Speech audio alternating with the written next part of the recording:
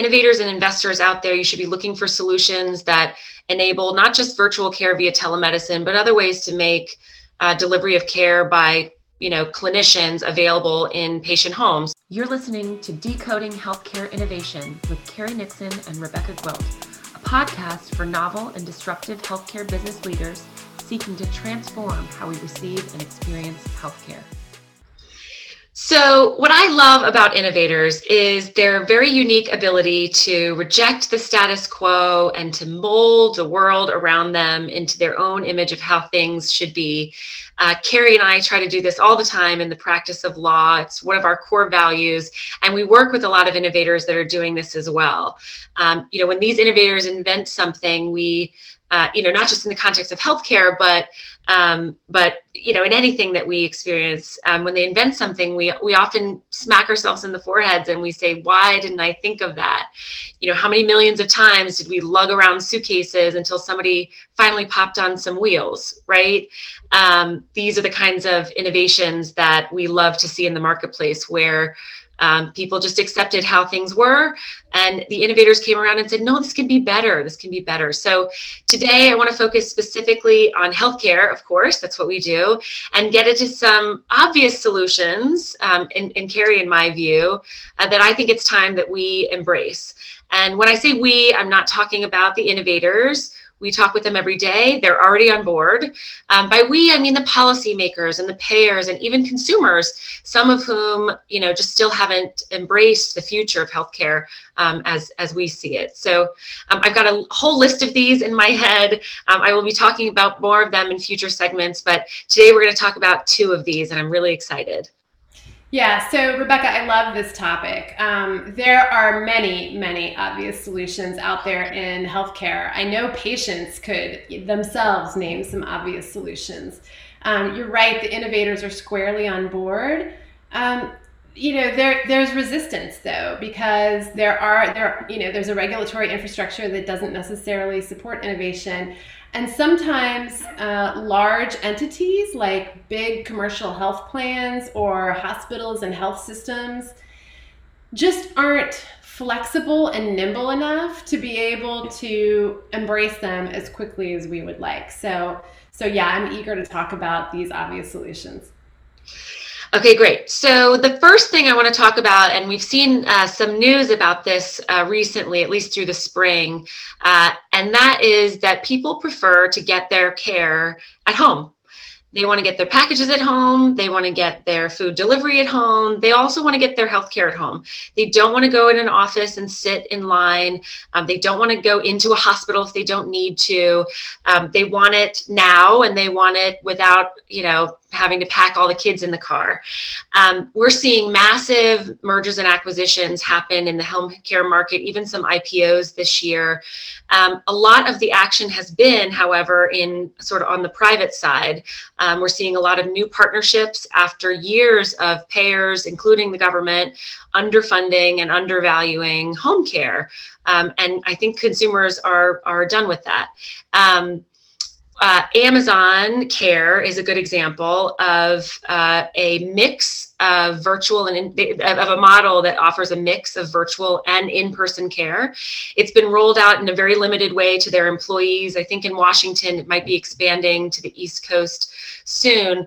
But they are experimenting with not just having doctors beamed into patients' homes, but actually having a clinician arrive at a home and take care of folks there. And they wouldn't be doing this if they didn't think that there were dividends. They didn't think that this would reduce costs and improve the lives of their employees. Amazon has teamed up with a consortium of other healthcare organizations that are interested in moving care home. In fact, the coalition is called Moving Health Home. It includes Signify Health and Ascension and a couple of others. They're going to be advocating with the goal of changing policies to expand at-home care. I think any of us, if we really thought about how we would rather receive our health care, we would all say, yeah, we'd like to be in our house where we're most comfortable. And it's not just when we're really, really ill and we're homebound. It's in any case. If your child is sick, you want to hold them and put them in put them in their jammies, and you want the doctor to come by and see how they are, not pile them in the car and put them in a waiting room. And the same is for, parents and loved ones. At home is where we're comfortable, and it's at home that we would rather receive our care. And we're really seeing a lot of movement toward making that happen. Yeah, so care at home should have been a no-brainer before the pandemic. It is absolutely a no-brainer after the pandemic, because we have proven that it can happen and it needs to happen. We talked last week about healthcare as a national security issue, and I do firmly believe that's the case. So now we've seen that care delivery at home is of value and can happen.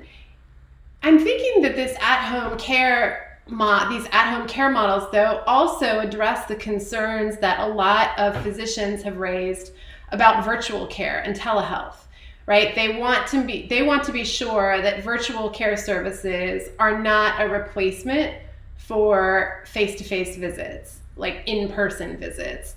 And this model really reflects that, right? I think it envisions really incorporating a hybrid of in-person at-home care, telehealth and virtual services, and then as needed, in-office visits or acute care settings where that's needed. I'm really excited to see the Moving Health Home Coalition. I do think that we're seeing, some payers, and we're seeing Medicare in particular, talk a little bit more about, care at home. Medicare has put out the hospital at home program, and that's getting some interesting traction. But 100%, this is something that seems really obvious that we need to be working pretty hard to get out there. Yeah, I mean, the technology is there. The payment needs to catch up. So I would say for innovators and investors out there, you should be looking for solutions that enable not just virtual care via telemedicine, but other ways to make delivery of care by clinicians available in patient homes. So innovations to optimize time spent seeing patients as opposed to time in transit. That's a real issue. Mobile phlebotomy and lab services, for instance, there are some things that can't be done through a screen and they'll need to be actually delivered in the home. Remote monitoring, which we'll talk about in a second, devices that will, help with medication management and actually remotely dispense medications to folks. Virtual patient care solutions for things that are traditionally restricted to in-person. So we represent a number of telephysical therapy companies, right? You wouldn't think you'd be able to do PT virtually, but you can. And as Carrie mentioned, even acute care home tools and technologies. And for the companies and coalitions that are already in this space and driving this forward, we're going to need to continue to put pressure on policymakers to expand among other things, services covered in a home-based setting, and to really rethink how we pay for this, that in a way that's commensurate, again, with the value that it's providing. So, I would hope that folks would be moving toward a less fee-for-service option and more of a value-based option as far as that goes. So I'm going to turn it over to Carrie for number 2, because she's the expert on the benefits of the kind of real-time monitoring that we're starting to see proliferate in the market. Yeah, thanks, Rebecca. So this is a very obvious healthcare solution that some people would say policy is now supporting, but many people would say policy has a way to go in supporting, and that's remote patient monitoring. So we absolutely have the ability to provide ongoing, consistent monitoring of individuals who need monitoring, right? If they have hypertension, we can readily monitor their blood pressure on a regular basis, and we can identify problems as before we can identify abnormalities that are signaling that a problem might occur and address them before it actually occurs. We can monitor implantable heart devices as well as sort of external heart monitoring devices for continuous look at those patients who may have congestive heart failure or some other condition. We do have reimbursement opportunities now for remote patient monitoring. the margin, the way that the reimbursement is set up is such that the margins for those who are providing remote patient monitoring services are really pretty slender. So that's sort of thing number one. We want to make sure that the incentive is appropriate and enough to actually encourage physicians and other kinds of providers to implement remote patient monitoring programs for their patients. The second issue really is that some of the requirements around reimbursement currently are making it too onerous for patients and physicians to really successfully implement. So, for example, right now there's a requirement that 16 days worth of data from a connected peripheral device must be transmitted by a patient during a 30-day period in order for reimbursement for that device to occur. That's kind of silly, right? I mean, it may be, and it absolutely is the case that amount of monitoring is not really necessary to adequately be able to review patient data and identify trends and intervene in problems. So, personally, I'd really like to see our policymakers acknowledge that and put more flexibility in the hands of the medical providers to decide how much monitoring per month or how many data transmissions per month are really appropriate for a given patient. We've got, Rebecca, the Medicare Physician Fee Schedule proposed rule that will be coming out for 2022. It will be coming out in July at some point. I would really encourage people to submit comments to that proposed rule as they apply to remote patient monitoring and other virtual care services. I would also suggest that they even, contact their local legislators. It is absolutely the case that sometimes legislators can, definitely encourage some of the regulators in the direction that they take healthcare policy. So that's another one that I'm hoping we'll make some progress on. Yeah, and I think the resistance to really embracing paying for value for remote monitoring is so steeped in this idea of fee for service. So it's hard to innovate outside of it, right? They're thinking, well, the more monitoring, the more money. And that's true. It's on a fee for service basis. But the theory behind this is that if you're catching things in a low acuity environment, people don't end up in the hospital, or they don't end up sicker, or it